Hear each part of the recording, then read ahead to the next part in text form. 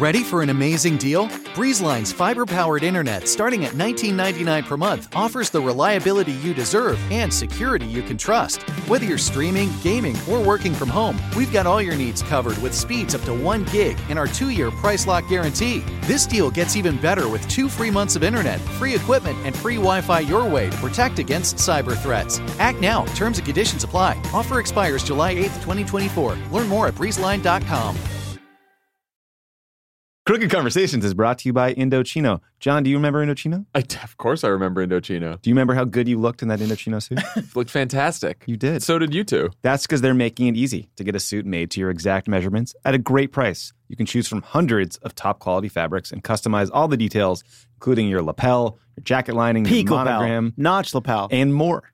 If only we knew someone who was getting married next year. That's true. Indochino has been featured in major publications. Maybe someone who's a little shy about talking about Forbes, it publicly. and Fast Company, and are now the largest made-to-measure menswear company. Here's how it works. I only wear Indochino suits, Tommy. Just flagging it. You pick a showroom or shop online at Indochino.com. You pick your fabric. You choose your customizations. You submit your measurements. And you place your order and wait for it to arrive in just a few weeks. How easy is that? Amazing. Then you look great. Right now, our listeners can get any Indochino made-to-measure suit from just $329 during Indochino's massive Black Friday sale when you enter Crooked Convo. That's our code. Go to Indochino.com and enter the code Crooked Convo, or go to any Indochino showroom. That's 60% off the regular price for a made-to-measure premium suit, plus shipping is free. Indochino.com. Use the promo code Crooked Convo for any made-to-measure suit from just $329 with free shipping. It's an incredible deal. Incredible deal. I fit you better than anything off the rack. You could go to one of their showrooms. Deal. I was in Boston Saturday night, walking down the street. There was an Indochino showroom right there. There were hordes of people outside, stepping all over each other to try to get Really? Look at them. Just screaming, bring me the swatches. Bring me the swatches. No, bring me this. Do it in a Boston thing. Say bring me the swatches, but like a person Bring from me that. the swatches doesn't really lend itself to a good Boston. Bring me the does it? swatches, you bastard. It will fit you better than anything off the rack ever could. Why won't anyone say bring me the swatches, you bastard? Because it's just not really a good one. The hours aren't there for it. Got to involve the Bruins or something. Okay. Just put the swatches right in my car. I'm Brian Beutler, editor-in-chief of Crooked.com, and you're listening to Crooked Conversations. For today's episode, I talked to Don Verrilli, who served as U.S. Solicitor General under Barack Obama from 2011 through 2016. We discussed his successful advocacy for the Affordable Care Act and same-sex marriage, the threat to the rule of law under President Trump, and what the Trump era means for the legal profession. I hope you enjoy it. Hi, Don. Thanks for taking some time with us. Oh, my pleasure, Brian. I'm a big fan of the pods. Friend of the pod. Friend of the pods, plural. We'll get you a T-shirt or something. So. I got it already. Okay, all right. So you were Solicitor General in the Obama administration from mid 2011 until mid 2016. That's right. Yeah, that's right. So to situate our listeners, can you tell us what the U.S. Solicitor General does and why it's an important job? Sure. The Solicitor General is an official in the Justice Department, and when you're the Solicitor General, you represent the United States government in front of the Supreme Court. You argue the big cases on behalf of the United States, and then you supervise all of the litigation that the United States government conducts in the Supreme Court, and you supervise in a more general way all the litigation that the United States government conducts in the courts of appeals around the country. So if any of our listeners are familiar with the name Robert Bork, it's most likely because he was nominated to the Supreme Court by Ronald Reagan and was then rejected by the Senate. And he has sort of become the object of a lot of myth-making about the Senate confirmation process. But he was Solicitor General, too. And notably, he was the senior-most Justice Department official during the infamous Saturday Night Massacre. He was the last one willing to follow Richard Nixon's orders and fire the Watergate special counsel. Right, fired Archibald Cox. And we have a different special counsel today. We have another president who has tried to kind of pierce the veil that's supposed to exist between the White House and the Justice Department. He fired an FBI director. He's mused about pardoning himself, his family, people around him. He wants to prosecute enemies and investigations of himself. Can you reflect on the current threats to DOJ independence and the rule of law, and talk a little bit about your levels of confidence that the DOJ as an institution and under its current leadership can withstand those threats? Yeah, it's really important, because a lot of times we think about the rule of law and our devotion to the rule of law as a nation, as a government, one way we think about it is that, well, we have structural guarantees in place that protect the rule of law. We have the separation of powers so that if one branch gets overly aggressive and asserts itself, another branch can step in and corral them. And, of course, at some level that's true, and over some stretch of time that's true. But a big part of our fidelity to the rule of law, I think, and this comes out of my experience spending several years in the Justice Department, ultimately is going to depend on the character of the people making the judgments. One thing that is really important about holding one of these high-level positions in the Justice Department and the executive branch generally is that you have enough courage to do the right thing at the right time. And the example you brought up about the firing of Archibald Cox sort of shows you the importance of that. Imagine how our history would have unfolded if instead of resigning as Attorney General Elliot Richardson and then as Deputy Attorney General William Ruckelshaus, that they had just carried out the president's orders. It would have taken what was already a serious constitutional crisis and made it exponentially worse. And it was their character, their refusal to carry out an order that they believed threatened the rule of law that made a big difference in the moment. And so right now, I think we have to think about that issue of character. And one thing that's really worrisome to me, at least, is what's going on right now with respect in particular to this question of appointing a second special counsel to investigate the Uranium One and the emails, et cetera. I think anybody who's taken a look at that understands that those allegations are not on the level. And you have the president calling for the appointment of a special counsel with respect to those very things. And, it seems like a pretty clear case for an attorney general to stand up and say, no, I'm going to assert the need for the Department of Justice to be independent. That's what the rule of law is all about. People use that phrase, the rule of law, can mean a lot of things to a lot of people, but one thing it means at its irreducible core is that we're a government of laws and not men. And what that means is that the president can't use the power of government prosecution to advance his own personal or political ends. And the most important responsibility of an attorney general is to assert the independence of the department in the face of pressure of that kind. Now, I know what some people are saying about what's going on now. They're saying, well, by asking the career lawyers in the Justice Department to do an evaluation of the claims, Attorney General Sessions is just creating a record that he can then use to say no to the president. Well, I hope that's what happens. But, one way of thinking about that is you're hiding behind the career people and you're making it their call instead of your call when it's just obvious what the right call is. And so that's what I mean about the importance of character. I really feel like in a situation like this, the moment demands that someone in this position act with courage.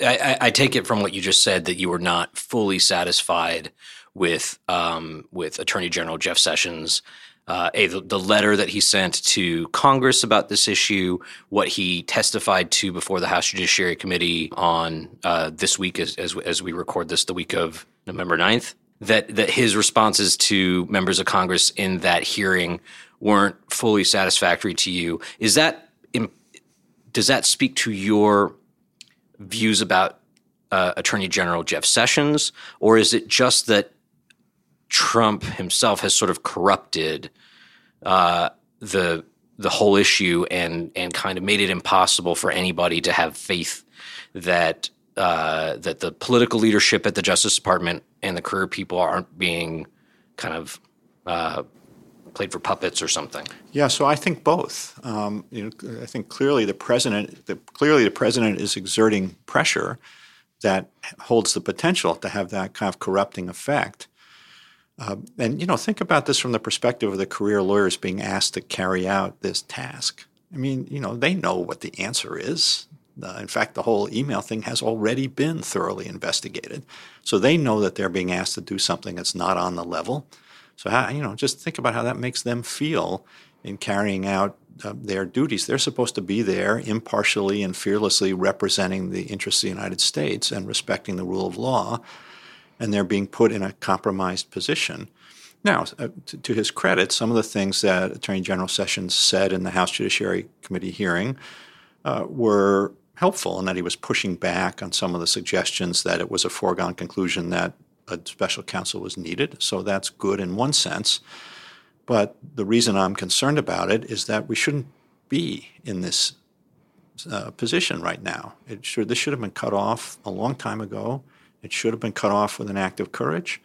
If it resulted in the Attorney General being fired, then so be it. That's how Elliot Richardson did it, and that's how Williams-Ruckelshaus did it. And imagine instead of Brian Beutler from Crooked Media, I'm Jeff Sessions, and I'm saying to you, I recused myself from all matters having to do with the Trump campaign and the Clinton campaign.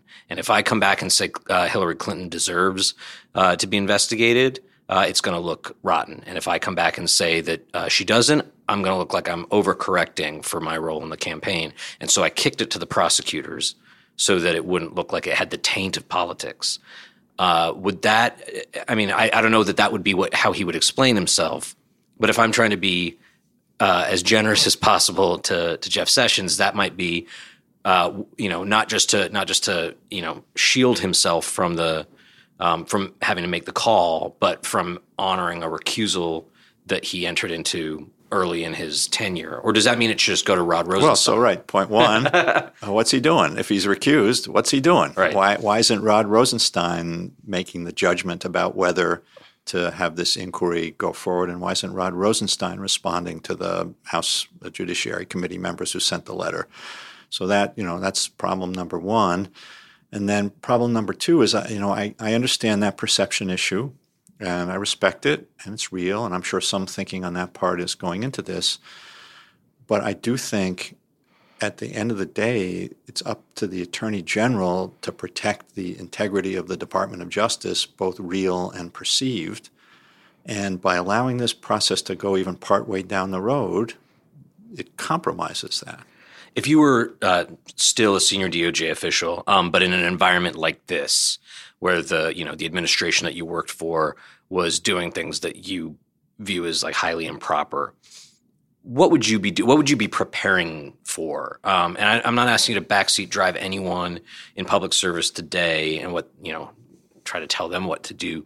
But how would you interpret your obligation to protect DOJ as an institution, the rule of law, the integrity of the democracy, as somebody, Senate confirmed, very senior in the administration, with so much kind of rotten business going on? I think that when you have a senior position, really a position of any consequence in the Department of Justice, and you're in a situation that you are not comfortable with, you've got two things you can do. First, you can try to persuade within the confines of the building, try to persuade other people, other decision makers about where the line is and why it shouldn't be crossed. And then the second thing you can do is you really have to do if you want to carry out your responsibilities with integrity, is you have to decide for yourself that there's a line that you will not cross and that you will not countenance being crossed. And now, I'm sure that people in the Justice Department now are doing that. They're trying to figure out where I'm sure that they are engaging in that kind of internal persuasion, and I'm sure that they each are thinking about where's my line.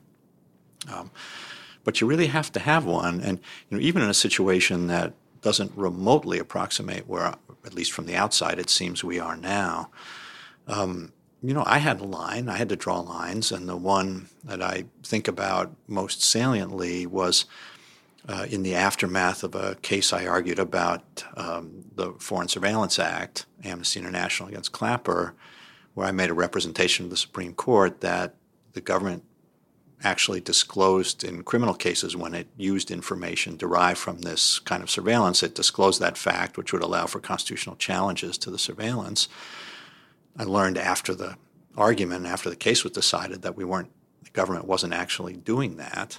And so I just resolved in my own mind that the government had to get its policy into line with what we represented the law required, and if it didn't, I was going to have to resign. And so, you just have to figure out for yourself in these kinds of situations, where's my line? And then if the line's crossed, you've got to resign. And this argument that you're going to stay in there because you can help ameliorate things, it's true, but it's only true to a point. And if that point doesn't exist, then it's just not true anymore.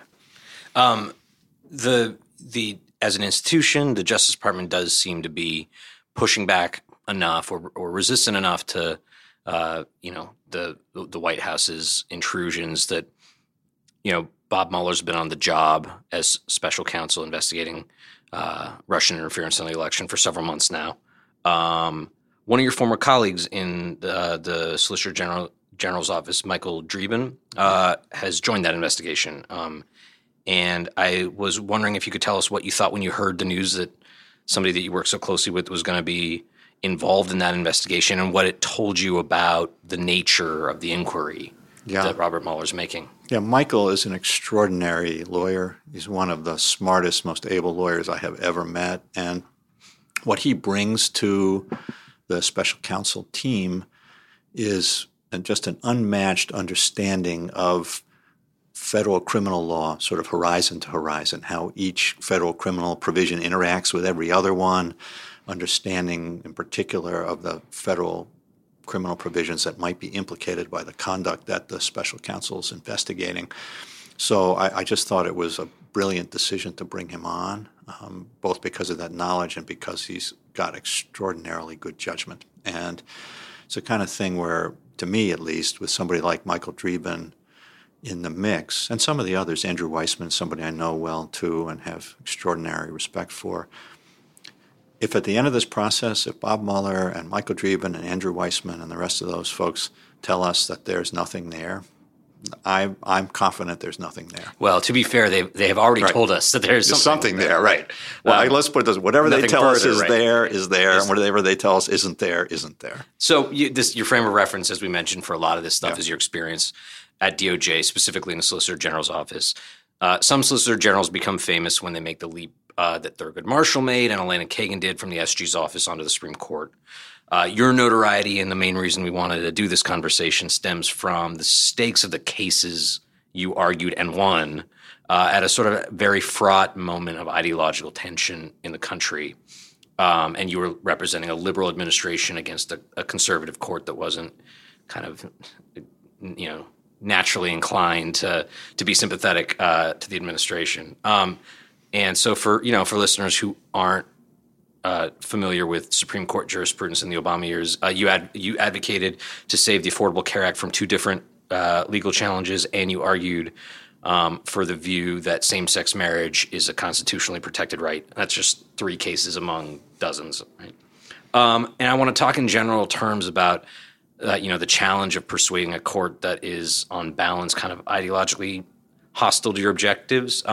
But I wanted to talk about those experiences, those three arguments specifically. So start with the first Affordable Care Act challenge. I was one of the reporters covering that first challenge. It was NFIB versus Sebelius. And that was a constitutional challenge which held, correct me if I'm misremembering, that the law should be wiped off the books because it exceeded Congress's regulatory power. They essentially said Congress can't force anyone to buy a private product.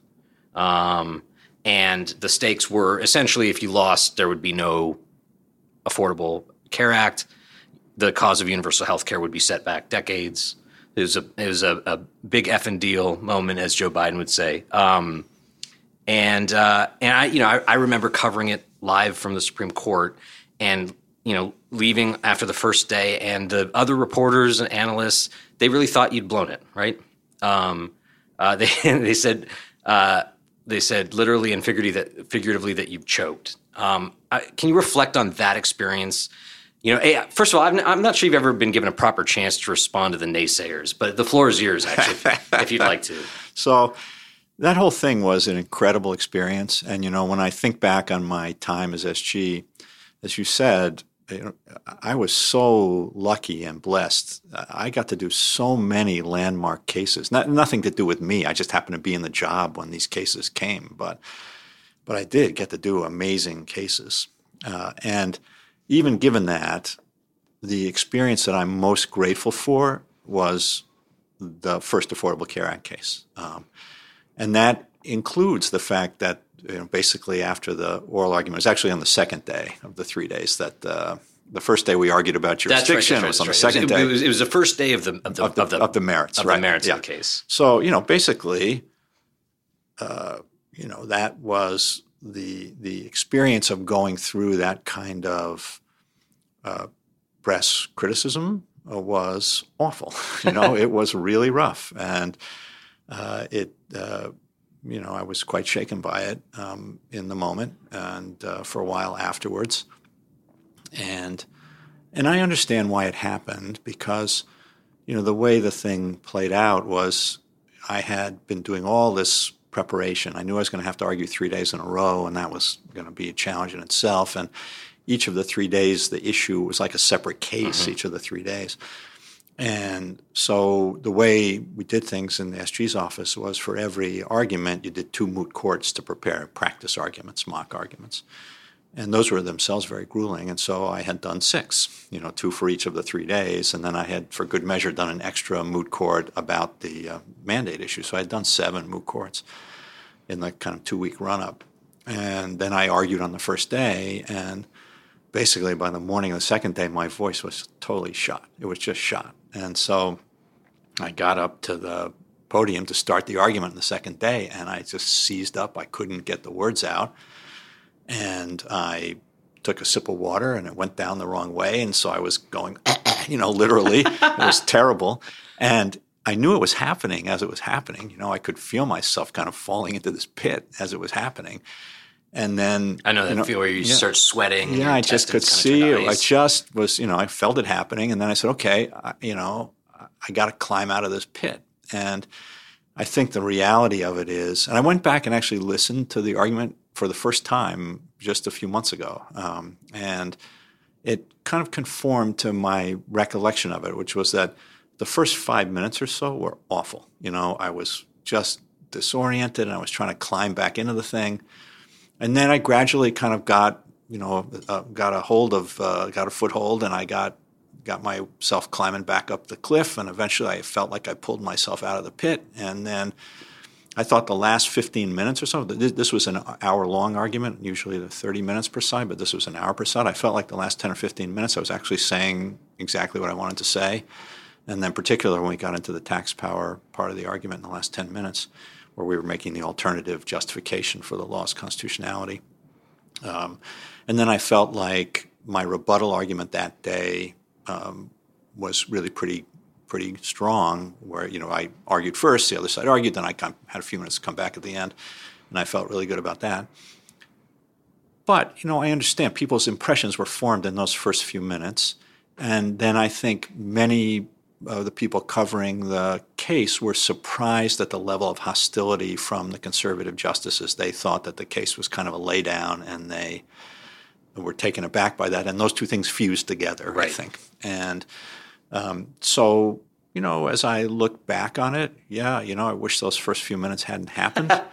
But they also motivated me. At the end of the third day, at the very end of the case, I did a summary of the whole position, where I tried to frame the issue about the law as really being about what you understand liberty to mean. You're anticipating where I'm going with this. Right? No, keep going. Because that was so when I think about the things that I feel best about during my job, probably that was at the top, because really at the end of the day, that's what that whole case was about to me, that you can understand liberty as just being freedom from government constraint or government regulation, or you can understand liberty as being able to enjoy the fullness of life and having the things like crippling medical conditions taken care of, so that you can really live life to the fullest. And that what the Affordable Care Act was about at the end of the day, to me, was that vision of liberty. And so I just felt like, given everything that had gone on over those 3 days, and by Wednesday, the swirl of criticism and whatnot was already crazy, 24 hours later. And so I just kind of felt like, what the hell? This is what I really think. I'm going to say it. And so I did. So new knowledge. I wasn't certain whether that was a moment of nerves or just like a series of unfortunate coincidences. It sounds like it was mostly the latter. But you kind of addressed this. Did it get into your head, the public criticism? A lot of it was theater criticism. A lot of it was trying to mind read the conservative justices, but it was pervasive. Did it affect your perception of how the case was going, or did you realize that a lot of that chatter was kind of uninformed, psychoanalytical babble, and that once you got past the actual moment, that the arguments on the merits, that you were making them well, and you were making them as well as you were ever going to make them, and that it wasn't going to be kind of determinative of the outcome? Where was your head? So where my head was that it was evident from the oral argument that this was a close case that could go either way. I had thought going in that it was going to be a close case. My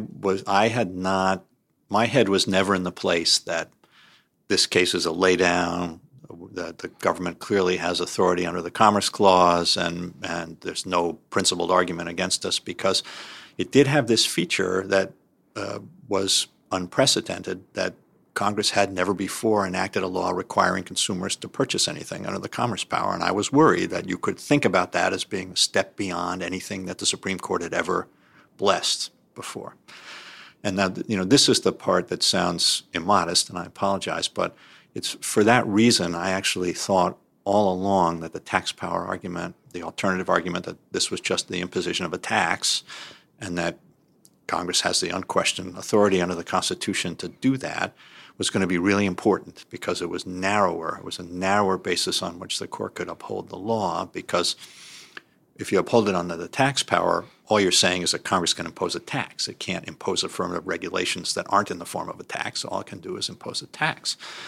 So I thought that was going to hold some attraction, and I thought that it was especially going to hold an attraction for the Chief Justice, because it allowed us to make an argument that I thought, and that my colleagues thought in the SG's office, was going to resonate with the Chief Justice, because we were saying, so long as there's a way to read this statute so that it can be upheld as constitutional, then the court has a duty to read it that way, because this is the decision of the democratically accountable branches of government. And so then I was able to actually weave that theme into the oral argument itself too. So overall I felt like between the briefs and the argument itself, and particularly the last 15, 20 minutes of the second day, that I was able to get the points out that I thought we needed to have out in their minds in order to prevail. So I thought coming out that it was a little closer than I thought it was going in, but I didn't, look, the criticism of me was very painful. It was hard to go through on a personal level, but I was able even then to separate the two things out, where I thought the case would land and the personal stuff. I remember, I think it was the first day that hearing Justice Roberts basically say, well, if the mandate in the law isn't actually going to end up throwing people in jail, if it's saying buy insurance or else what, there's nothing on the other side of the thread other than tax liability, that he was essentially affirming your theory. Did you feel like politically, because the political environment around the mandate was such that nobody in the administration wanted to talk about it as a tax. Correct. And so getting the public to think about it the way that Chief Justice ultimately did and the way you did, it just wasn't going to happen. You weren't going to get backup from Democrats in Congress or the White House. Did that make you feel like you were at a disadvantage, or is the court an environment such that, the fact that there isn't a whole lot of public discussion about issues, doesn't really necessarily implicate the way, judges think?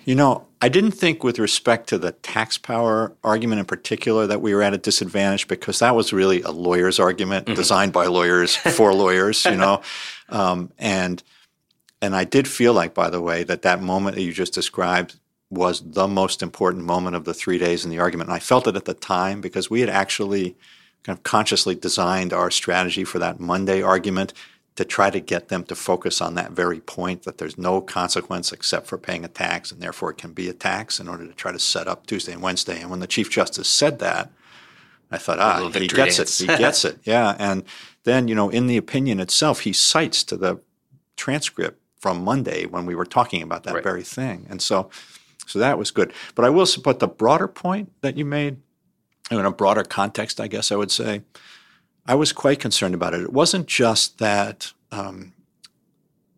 people on the progressive side were unwilling to defend the law's attacks during that time frame in 2012.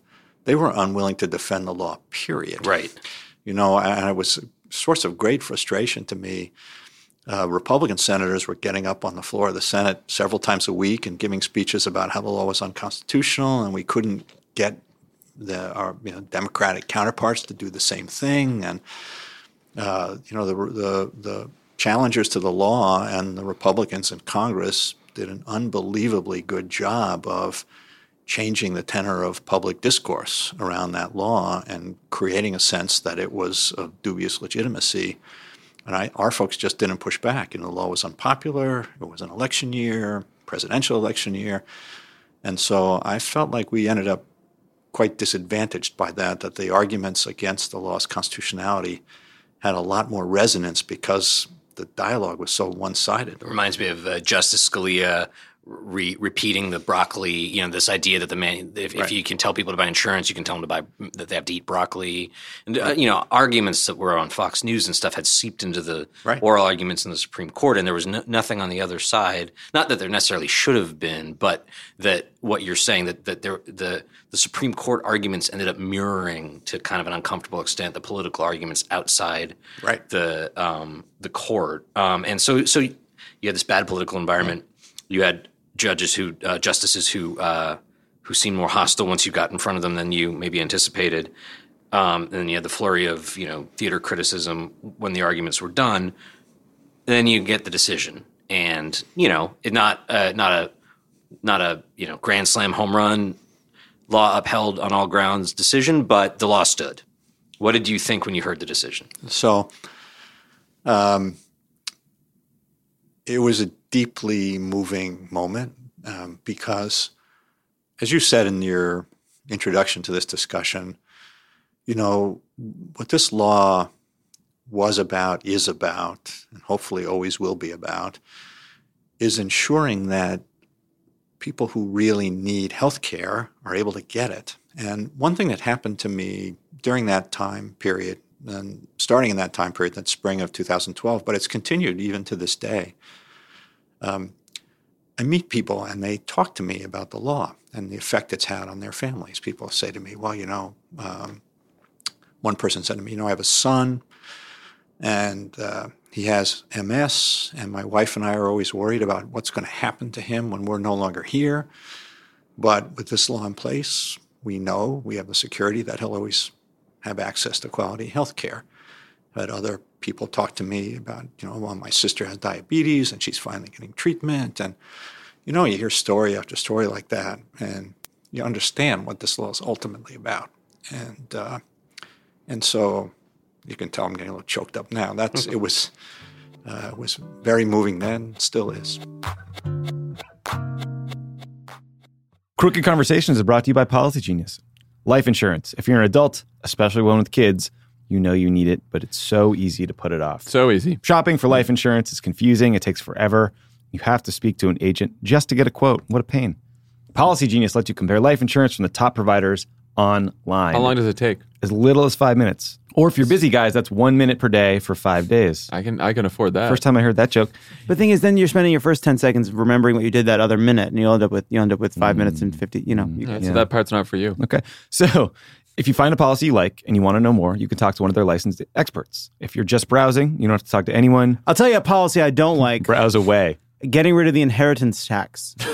They don't just do life insurance. You get disability insurance, renter's insurance, pet insurance, and compare health insurance. Did you get pet insurance for Luca yet? No. Yes. No. I got to do that. Put something in there to worry about. We do pet insurance now? No. I think you should. No, I'm not doing it. I'm going to go browse online. I'm going to go browse. It's going to take 5 minutes, and I'll see if it's right for me and my pet. So, guys, if you need life insurance and you've been putting it off, try Policy Genius. You can compare life insurance online on your own terms in your own time. PolicyGenius.com, because you should only be forced to speak to an agent if you've committed a federal crime. If someone were afraid of the dentist, maybe they haven't been in a long time, maybe they're embarrassed, because they haven't been in a while, I feel like this would be a really safe place for them to go and get the care that they need. At Advanced Dentistry, we get it. If you've been avoiding the dentist because of fear, worry, or just not wanting to be judged, if you want to learn how IV sedation can change your life, visit nofeardentist.com.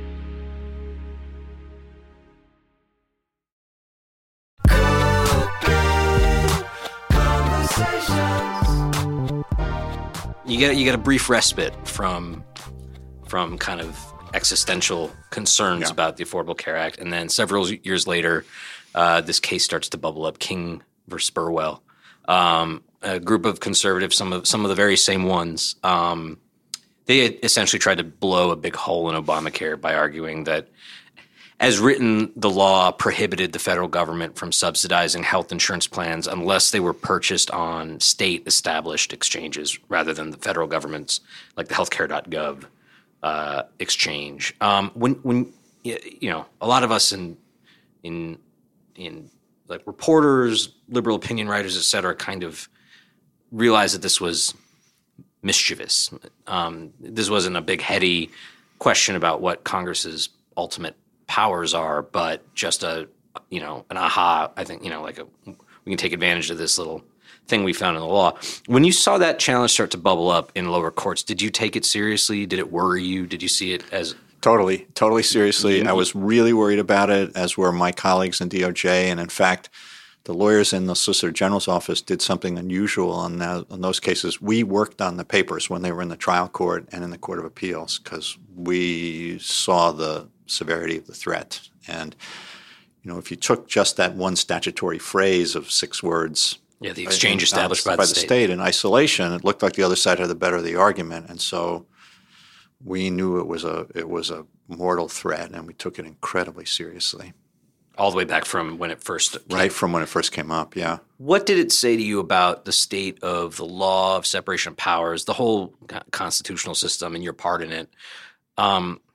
Like, from my perspective, these were essentially petty legal vandals, right? Like, they scoured the law for anything that they could, identify as a point of vulnerability, even if in some, like, larger epistemological sense, they knew that this was not what the law was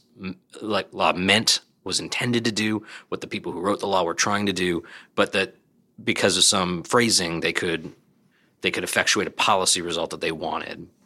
And then it gets all the way to the Supreme Court, and then it's not as close a call in the final analysis as NFIB. You won that one 6-3, but it was unnervingly close and people were benefiting from the law at that point. If it had gone the other way, it would have been like a big calamity. Did it trouble you?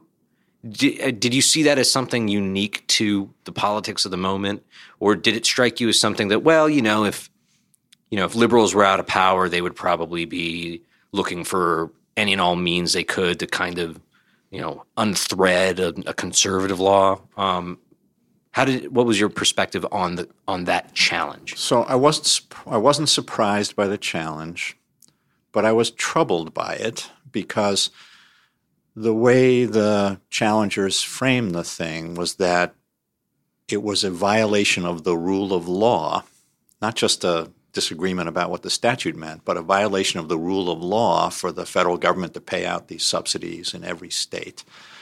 And that framing, again, it got some traction. Ultimately, not enough, because ultimately when it got to the Supreme Court, I think there was a pretty strong sense that while the challengers may have had credible argument about those 5 or 6 words, that at a broader level, this challenge was not on the level. Right. Obviously the statute wasn't designed in the way that they were claiming. It would have been insane to do so, and you'd be blowing up this critically important piece of social legislation based on like a lawyer's trick. Right. And but that framing of it as being about the rule of law troubled me then. It still does, because when you frame everything that you disagree with as a violation of the rule of law, then you're sort of cheapening the idea of what that norm of the rule of law means. And this is something liberals have to be careful about too, I think, that violation of the rule of law is, like United States against Nixon. That case was about the rule of law. Or Cooper against Aaron, where the Supreme Court unanimously said that state officials have to obey federal court desegregation orders. That was about the rule of law. Everything you disagree with is not about the rule of law. So I think unfortunately that kind of the discourse around the rule of law got cheapened over the course of the Obama administration by everything, because everything we did was, alleged to be a violation of the rule of law, and then liberals started kind of picking up that same approach in the opposite direction. Yeah, we talk a lot at Crooked Media now about, like the difference between propaganda and journalism, and about approaching matters, whether they're political, legal, media, in good faith versus in knowing bad faith. I guess what I mean is that I felt in the time that King v. Burwell was sort of like the conservative legal movement's equivalent of, Breitbart or Sean Hannity's show. Just not that anybody was doing anything that should get them disbarred, but that the pretenses that they had to kind of layer under their legal arguments to make it seem like they weren't just taking a hatchet to a law they didn't like. They troubled me because they seemed so knowingly dishonest, and it's not a crime obviously to go on in front of a bunch of reporters and say something that isn't true, but it felt like a canary in a coal mine to me that this had gotten so much traction on the basis of knowing bad faith on the part of not just pundits or propagandists or whatever, but serious people, supposedly serious people in the law. And maybe that was just, I was too emotionally invested in the story and in the law and in the outcome.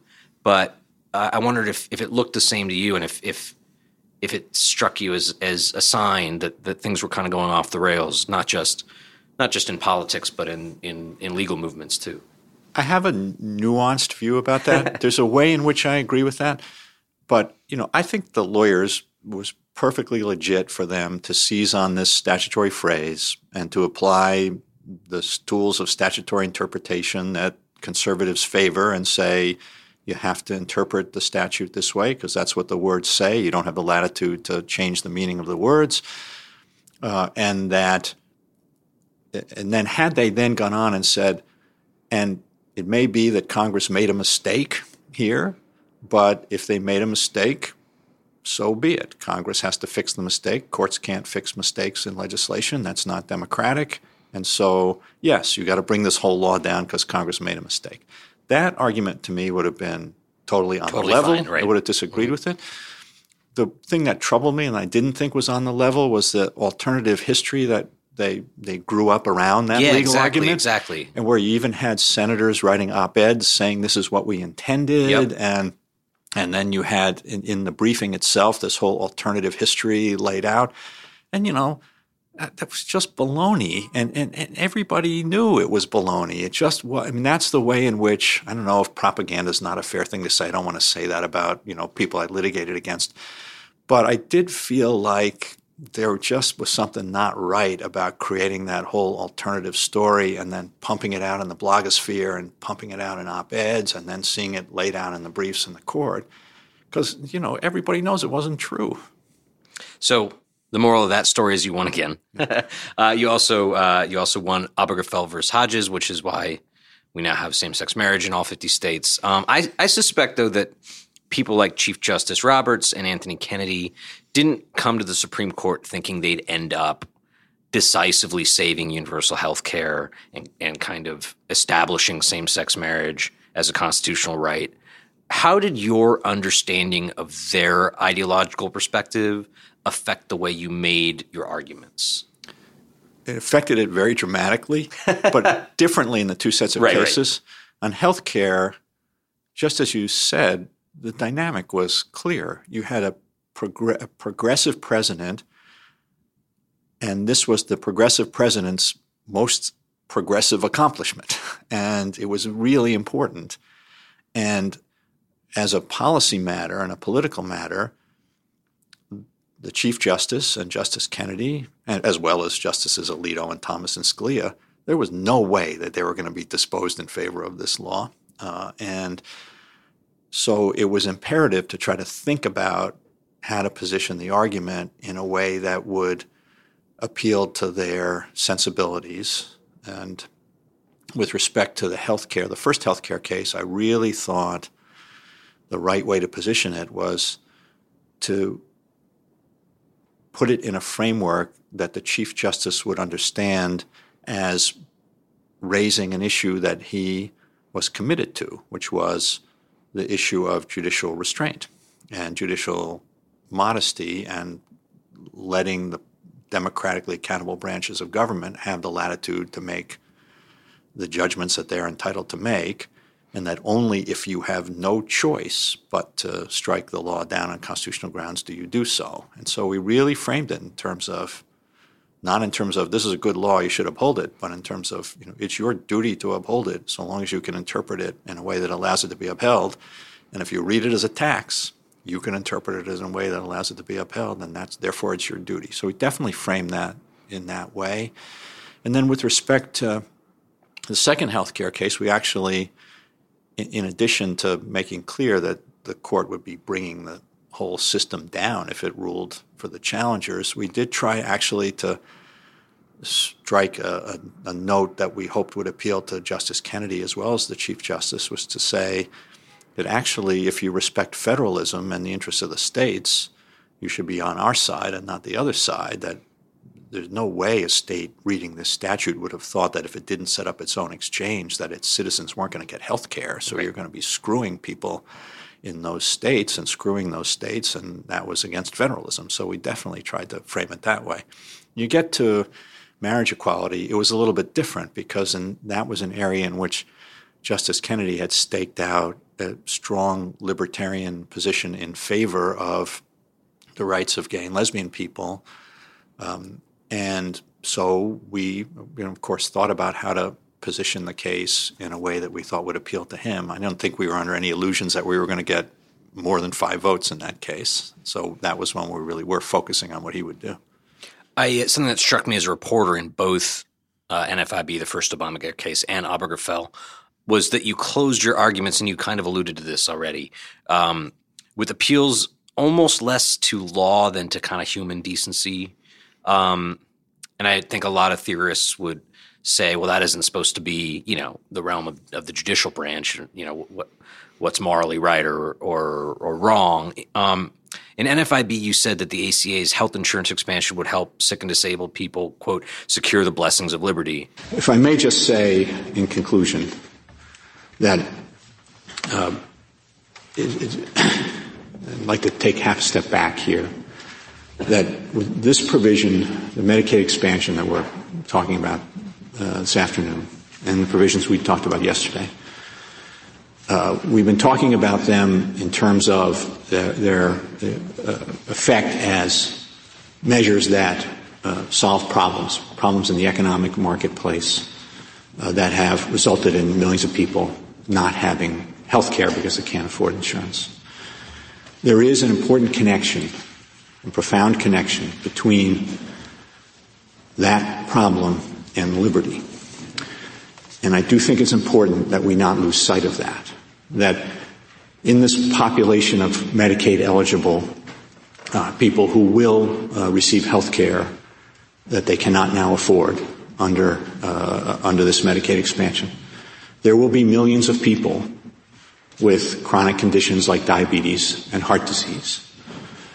And as a result of the health care that they will get, they will be unshackled from the disabilities that those diseases put on them and have the opportunity to enjoy the blessings of liberty. And the same thing will be true for a husband whose wife is diagnosed with breast cancer and who won't face the prospect of being forced into bankruptcy to try to get care for his wife and face the risk of having to raise his children alone. And I could multiply example after example after example.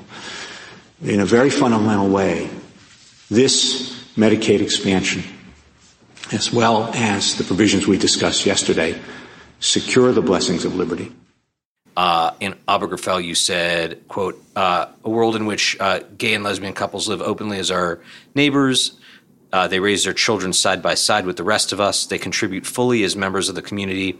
It is simply untenable to suggest they can be denied the right of equal participation in an institution of marriage. So the emphasis there is on the word untenable. What these gay and lesbian couples are doing is laying claim to the promise of the 14th Amendment now, and it is emphatically the duty of this court in this case, as it was in Lawrence, to decide what the 14th Amendment requires. And what I would suggest is that in a world in which gay and lesbian couples live openly as our neighbors, they raise their children side by side with the rest of us, they contribute fully as members of the community, that it is simply untenable to suggest that they can be denied the right of equal participation in the institution of marriage, or that they can be required to wait until a majority decides that it is ready to treat gay and lesbian people as equals. Gay and lesbian people are equal. They deserve the equal protection of the laws, and they deserve it now. Thank you. Was that just how it felt natural to you to close those arguments? Or would you have made the arguments the same way if the court was, 7-2 liberal, you were 100% confident that you were going to win both cases? Or was it an outgrowth of the fact that, these were going to be close cases, you might lose them, and you just felt like you needed to remind the justices that their stakes were extremely high, and not just, because of the questions of how to reshape the Constitution, but for the people who the law was intended, the law as is, the Affordable Care Act was intended to benefit? Both of those arguments, the closing in the healthcare case, the closing in the marriage equality case, those were deliberate choices I made in advance to say those things. Uh-huh. I made them both times for multiple reasons. One reason was that I wanted the human cost of ruling against the position I was advocating to be clear and undeniable. But I also thought in both instances that I was making an argument about constitutional law. It wasn't just a moral claim. It had a moral dimension to it. But that I was making a claim about constitutional law. The phrase "secure the blessings of liberty" comes from the preamble to the Constitution, right. And the preamble sets forth the reasons why we, the people of the United States, adopted the Constitution. It was to achieve certain ends, and one of those ends was to secure the blessings of liberty to ourselves and to our posterity. And so I thought framing this exercise of Congress's power, yes, an exercise of the commerce power and the tax power, but ultimately an exercise of Congress's power to do one of the things that the Constitution was put in place to do, was making an argument about constitutional law. Now, you wouldn't make that kind of argument about a statute, but when you're talking about the Constitution, it is infused with these paramount values. And so I was trying to, in that sense, make a legal argument. And in Obergefell, I was trying to make a legal argument about what equal protection under the law means, that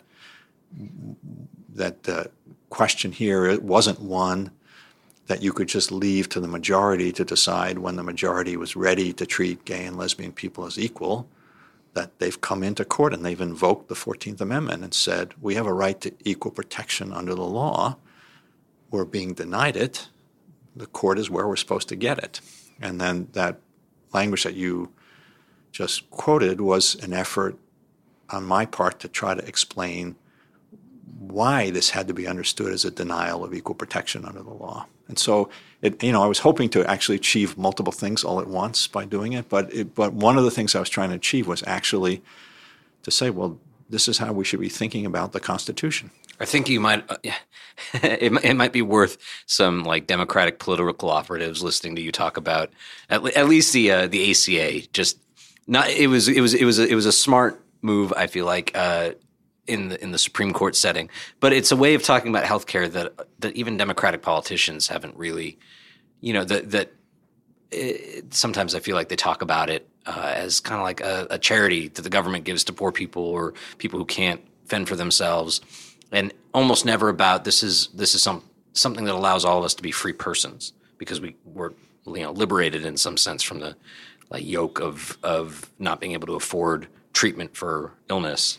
Well, I think that is what it's all about. And it's sort of happening now. I mean, the irony of it is that, to me at least, over the last year, that given President Trump and the Republican majority's efforts to extinguish it, that has caused people actually to appreciate that it ought to be thought about as a fundamental right. Yeah. It's something you ought to have. And that's another way of thinking about that liberty idea, that there's a reason why you consider it a fundamental right, which is that it makes the ability to enjoy the blessings of liberty possible. How in general do you think about the court as an institution that spans both politics and law? What did you learn about the court's perception of itself as an institution in American public life, and how did your awareness of that perception affect your advocacy? Right, that you're not just arguing to human computers who spit out what the proper interpretation of law or constitution is, but that those decisions are going to affect the way people view the legitimacy of the court, and that's in their mind too. Yes. So I've got a complicated set of thoughts about that. But, one thing that struck me, and I really think this is true, people defend the court on this ground, and I think it's a correct defense, and say it's not a political body, that justices are just acting in conformity with what their judicial philosophy tells them the answer should be. I really think that's what's going on in the main, that they come to the court with well-developed judicial philosophies. Those judicial philosophies differ, among the justices, and they generally process cases in conformity with their approach, their judicial philosophy, and it generates answers. Now, of course, they're chosen by a political process because they have that particular judicial philosophy. So there's a way in which you can think about it as politics at one remove. But I don't think that they are, in fact, acting politically when they decide cases, and I don't think that they and I don't think that that it's fair to caricature them as acting politically. I don't think that's what they're doing. But they do also consider what it means to exercise the power they have, which is an awesome power. And so I do think it's important, not on your average statutory construction case about insurance law or something, but on the cases that really matter, being able to convey to the justices that this is an appropriate exercise of your authority. This is what you are here for. It's legitimate to do it, and it's legitimate to do it now. That was, the Obergefell, the marriage equality case, was a particularly strong example of that. You remember a few years earlier, there was a case called Hollingsworth against Perry coming out of California, Proposition 8, which brought to the court for the first time the question of whether the Constitution ought to guarantee a right to marriage equality. And the court ducked the issue, said it wasn't properly in front of them because of parties didn't have standing. I argued in that case, and I argued a very careful doctrinal, here's what the law requires, here's why it's met. The argument went over like a lead balloon, and it was really not effective at all. And I realized in retrospect, or fortunately by the time of Obergefell, I had realized this because, the question in a case like Obergefell is, well, should the courts be doing this or should the majoritarian branches of government be doing it? And should it be done now or should it wait? So I just decided that's what I was going to talk about. Those were the things that mattered. They weren't doctrinal questions, but they were questions of constitutional law. There were questions, is this a situation in which the Constitution empowers the court to intervene? And so I thought it was just necessary to talk about those big issues, even though they, as I said, they just weren't doctrinal issues, but they still were questions about how do you interpret and apply the Constitution. So we've transitioned from the Obama era and a liberal administration arguing before a conservative court into the Trump era where the court is still conservative. But the administration, it's really as much authoritarian as it is politically conservative. and we saw that in the travel ban and in the way Donald Trump conducts himself vis-a-vis the Justice Department. Has that transition changed your views about the role of constitutional advocacy and law in America? Did it open your eyes to something that you hadn't considered about your own profession? So I think even before the election of President Trump and even before the events of the last year unfolded, I came away from my experience as Solicitor General with an overall sense that it would be better for the court to defer more to the majoritarian branches of government, because in the main, I think courts are conservative and sometimes even reactionary institutions, and in some way they're almost designed to be that way. And that while you are sometimes going to get decisions of monumental importance like Obergefell or Brown against Board of Education, a lot of times you're going to get decisions that frustrate progressive social advance and progressive policies, and that therefore, a particular level of judicial humility would be a good thing. So that's how I came out of my experience. I still think that's true, but I do think that we are in a time now that, from my perspective, where we're in a time now where our commitment to the rule of law is really being tested, and courts alone can't preserve the rule of law. If it really breaks down institutionally, and if the public doesn't mobilize in response to those breakdowns, then the courts alone can't do it. But the courts do have a really important role to play, as they did in the United States against Nixon, when they said to President Nixon, no, you're going to turn over those tapes in response to a court order. A moment like that may well be upon us in the next, year, 18 months. And I don't think humility is the right stance for justices under that set of circumstances. So, I don't have an entirely consistent point of view on it, I guess. Because it sounds like what you're saying is that it is in some sense right. I've read arguments that the court is throwing its shoulder too much into this fight. Not just the court, the courts. Yeah. And that they're going to regret that when we, if we ever return to some regular, some normal system where we have a normal president who can be counted on to abide by, court orders, and there's the presumption of regularity. And it sounds to me like what you're saying is not it. They haven't been putting their shoulder in this too much. That it's proper in an environment like this for the court to be kind of a bulwark, even if you wouldn't expect it to be under different circumstances, and you might even think it was wrong under different circumstances. Totally, yeah, totally. And I think about the first of the travel bans in particular. That thing was so not on the level, done in 6 days, written by two guys in the White House, no process, no consultation with any of the experts in the executive branch who know anything about national security or immigration policy or anything else.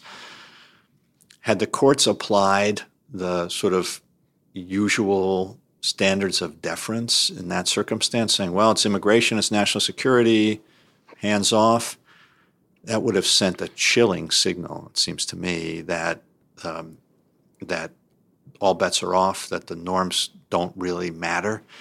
Because the reason that the executive branch gets deference in our system essentially from the courts is the courts presume that the executive acts on the level, that they make decisions based on their best judgment after doing the analysis you would need to do to make a good policy judgment, and that the reasons they give for the actions they take are real. And that when that's so manifestly untrue, if the courts were to have blessed it, it would have been a disaster. And now the argument's a closer argument because the courts invalidated it, and the executive branch went back to the drawing board, and they got largely stymied again, and then they went back to the drawing board again. But with each trip back to the drawing board, they're engaging in more policy research, they're making more nuanced judgments. There's a way in which that interplay between the courts and the executive branch is trying to bring the executive into line with the norms that our system really depends on for its healthy functioning.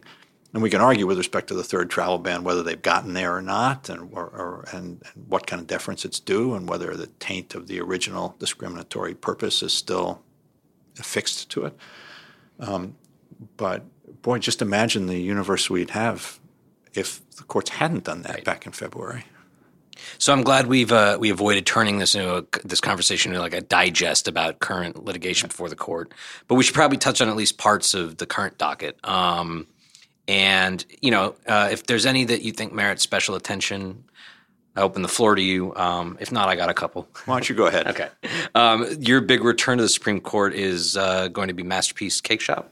Is that right? Yeah, so I've just filed an amicus brief in that case, but I did file an amicus brief, and I was for the American Bar Association, I was very glad to have the chance to do it because that was one. That's the one about whether a baker or I guess any kind of artisan who opposes same-sex marriage should have to serve gays and lesbians, basically. Right. Basically, Colorado has a law that says you can't discriminate against gay and lesbian people, or you can't discriminate on the basis of color or for multiple other reasons in public accommodations, and that applies to people who run businesses like a cake shop. And so cake shop owners said, well, I oppose marriage equality, same-sex marriage, so I'm not going to bake a cake for a gay couple to celebrate their wedding. And because a cake involves my own artistic expression, I have a First Amendment right not to bake that cake. And also because my religious principles are antithetical to same-sex marriage, it would violate my free exercise of religion to require me to bake this cake. And the state of Colorado said, no, those aren't valid justifications. And we wrote a brief that tried to take a historical perspective there and say, these very same kinds of arguments were made back in the 1960s, both before Congress enacted the Civil Rights Act of 1964 and after it, when in the courts, when it was enforced. People came in and said, my religious beliefs require segregation. My religious beliefs forbid me from serving black people in my restaurant or having black people stay in my hotel. And some people said my right of freedom of association is infringed by requiring me to have black people stay in my hotel. And some people even made free speech arguments like the ones being made now, and the courts rejected those arguments. And I think had they not rejected them, then those principles that the Civil Rights Act made into law never would have taken root in the way they did. They would have always been subject to contest. And so there's a real concern now that if these claims are validated, you're going to have the effect that we didn't have back 50 years ago. And the thing to me that was particularly troubling, I don't want to criticize my successors in the SG's office. Having sat in that chair, it's a really hard job. You got to make really hard calls. People are going to be angry at you. You're going to be subject to political criticism. But this one in particular was one that troubled me a little bit because the Department of Justice has a responsibility to enforce the federal civil rights laws, the federal laws that prohibit discrimination in public accommodations and prohibit discrimination in employment. And the federal government came in this case and on the side of the baker and said that the court ought to recognize a First Amendment exception that allows people to get out from under the requirements of equal treatment in these laws. And boy, you're inviting, to my mind at least, they were inviting the court to blow a hole in a law that it's their responsibility to enforce. And so I just found that to be troubling. This puts me in the kind of same headspace I was in around Hobby Lobby, around the exception that John Roberts created. Yeah. That, set aside what the laws say and what you think is proper, but that, maybe there is a difference between like the Acme Baking Company, a big industrial corporation with dozens or hundreds or thousands of employees, and, Mary Old-Fashioned toiling away in her kitchen as a sole proprietor. She doesn't have employees. She just doesn't she isn't fond of modern norms around around marriage or around the country's tolerance for gays and lesbians. Do you see that distinction as being kind of neither here nor there for the purposes of the law, like compelling a single individual versus a company with many employees that have extensive federal benefits and regulatory obligations? I get it. I totally get it. These issues are hard, and I don't mean to minimize them. To be just so our listeners, I was just playing devil's advocate. Yeah. Okay, good. So, but I'm not in sense of recognize these are hard issues, I think, and particularly when you're thinking about the sole proprietor or the kosher deli or whatever it is with respect to a religious claim. And I get that. The problem is once you recognize the First Amendment claim, how are you going to cabinet in that way? If the First Amendment protects my right not to serve people I don't want to serve, then that if an individual can do it, then given the way corporations are treated under the First Amendment, why can't corporations do it? And why don't they have how? I suppose then a corporate baking company could say, I'm going to exercise my First Amendment right to only hire people who will also exercise their First Amendment right not to. Sure. And suddenly you have a whole company that won't abide by the. Sure. Well, we know from Citizens United and other cases that under the current First Amendment doctrine, not that I agree with it, but under the current First Amendment doctrine, corporations have First Amendment rights that are fully equivalent to those of individuals. And so that's the scary part about the case to me. You recognize it with respect to the individual. I just don't see a principled basis for cabining it there. So it is different in that sense from Hobby Lobby where he said, well, if it's a closely held company, family business, whatever, they can have maybe you could draw some lines in that context. Right. Yeah. So I want to close where we started on what struck me as a troubling attempt by the Trump DOJ to get the Supreme Court to sanction ACLU lawyers representing an unnamed 17-year-old girl, an unauthorized immigrant, and she was pregnant and wanted an abortion. This is the Jane Doe case. Right? It didn't go before the Supreme Court, but immigration officials in the Trump administration tried to prevent her from obtaining the abortion. The courts ultimately decided with Jane Doe. While the administration was deciding what to do next, Jane Doe received her abortion. And now the Trump DOJ says the girl's attorneys misled the government and the judiciary. And I mean, obviously, a Republican administration wasn't going to like the decision or the outcome. But it struck me and others. I'm mainly cribbing this analysis from articles I've read online. That this is more than just a vindictive attempt to punish these specific lawyers that beat them, which would be bad enough in itself, but an attempt to intimidate litigators in general against taking positions against the government. Do you see what happened in this case? I'm not ready to go there to draw that conclusion. What that filing asking for sanctions and accusing the lawyers of dishonesty was extremely unusual. Right. The lawyers in the SG's office who decided to file it must feel strongly aggrieved. We haven't seen the other side of the story yet because the ACLU's got to file its papers. But even if they felt strongly aggrieved, man, they have thrown a hand grenade into the lap of the Supreme Court justices. What are they supposed to do with this, the Supreme Court justices? And so it's going to be a really hard thing for the court to deal with. Whether intended or not, there may be some effect on future litigants, and that one thing, for example, that a filing like this does is raise some doubt. Now, I'm not saying legitimate doubt. I would be very surprised if there's a legitimate argument here against what the ACLU lawyers did. But, it's not like they're only before the court in this case. In fact, they're before the court in Masterpiece Cake Shop, the case we were just discussing, and numerous other cases this term. And the ACLU is before the court frequently. And so one thing that you have done is raise a question about the integrity of the lawyers who are appearing on behalf of numerous entities on really important cases in front of the court, and that's a troubling thing. So, maybe the facts are what the government says, and maybe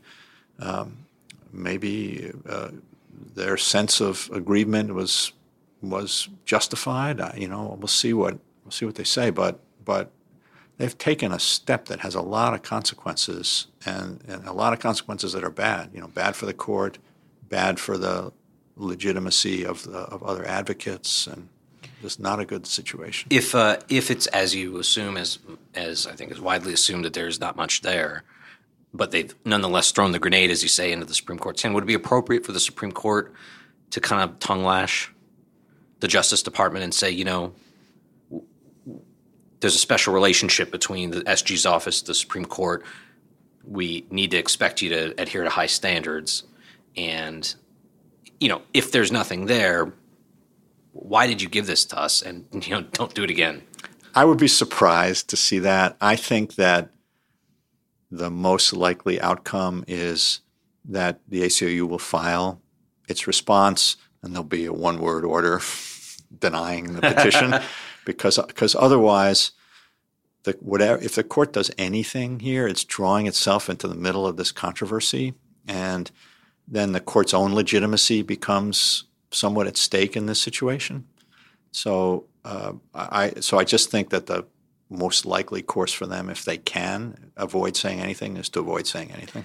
Is setting aside this specific case, just to kind of wrap this all up, is this what you would have expected out of any justice department? You said it was an extraordinary step to file this complaint. Is this what you'd expect out of any Justice Department with a very conservative Attorney General? Or is it kind of reasonable for people to be concerned that the Trump-driven efforts that we discussed at the beginning of this conversation to kind of politicize, stick the political finger in a rule of law, could end up seeping into other parts of the Justice Department, such as the SG's office, such as anywhere, and extending our basis for alarm outside of just these questions of federal prosecution and so on? So I really wrestle with this. And the reason I wrestle with it is because when I was there, I was accused of these things. And not only me, of course, other officials in the department, Eric Holder and others, but across a range of issues. For example, Obergefell. I was accused of abandoning the legal mission of the department and doing things for political reasons. And in Windsor, the case about the Defense of Marriage Act, same thing, and other situations as well. I didn't think sitting in that chair that I was doing what I was being accused of doing. I thought I was carrying out my responsibilities in a way that was consistent with the independence of the department and the integrity of the rule of law. But not everybody thought that. And so I'm definitely having the reaction now that I'm concerned about some things. Some things I get and make sense. Like, for example, the government in the Clean Power Plan case. They went to the court and said, we're going to pull this order, so we're not going to defend it anymore. That's one of those things that's in the bucket of elections have consequences. Yeah. They're going to change their policy. Fine. They get to do that. Some other things have troubled me more and do make me worry that sense of independence and making independent judgments for the right reasons could be under some pressure now. But as I said, I'm trying to be fair about this because that's definitely what conservative critics thought about me and about the Obama administration under some circumstances. You're being your own devil's advocate here. And it's good to put yourself in the shoes of even the people that your instinct is to be critical of and to have ballast and to not necessarily knee-jerk every time something that seems extraordinary happens. Do you have any closing thoughts for us? So I loved having this conversation. It was really great. And I guess not to close on a pessimistic note, and I'm not sure this is pessimistic, but I think we're about to sail into some really turbulent waters here. And with respect to the rule of law and what it means to us and our ability to preserve it, I think that in the near term, the next year or so, that's principally not going to be a struggle in the courts. It may make its way to the courts, but I think it's principally going to be a struggle around the way executive power is exercised, whether people get fired or not, whether people get pardoned or not, whether decisions about who to prosecute are made with integrity or not. And I do feel like, and I know this is something that, on the pod all the time, people focus on, and it's really important, that public mobilization around those kinds of issues is going to be just as important as public mobilization around health care or around the tax bill now and other things.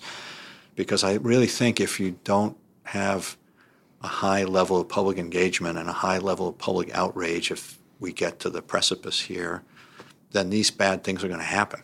And it's going to be very hard for courts to undo them. To translate for our listeners, if Trump fires Robert Mueller, you take to the streets. Something along those lines, right? Yeah. Don Verrilli, thank you so much for taking all this time with us. I really appreciate it. My pleasure. It was great. Thank you for listening. Next on Crooked Conversations, Julissa Arce talks to Cenk Uygur of the Young Turks about Wall Street. Is there a role for Wall Street and banks in the financial industry? Of course! You're crazy if you think there isn't. You'll crater the entire economy, and it just can't work, and we've seen that throughout history. And the proper role for them is to fund businesses and homes and cars. The proper role for them is not to fund politicians. Tune in.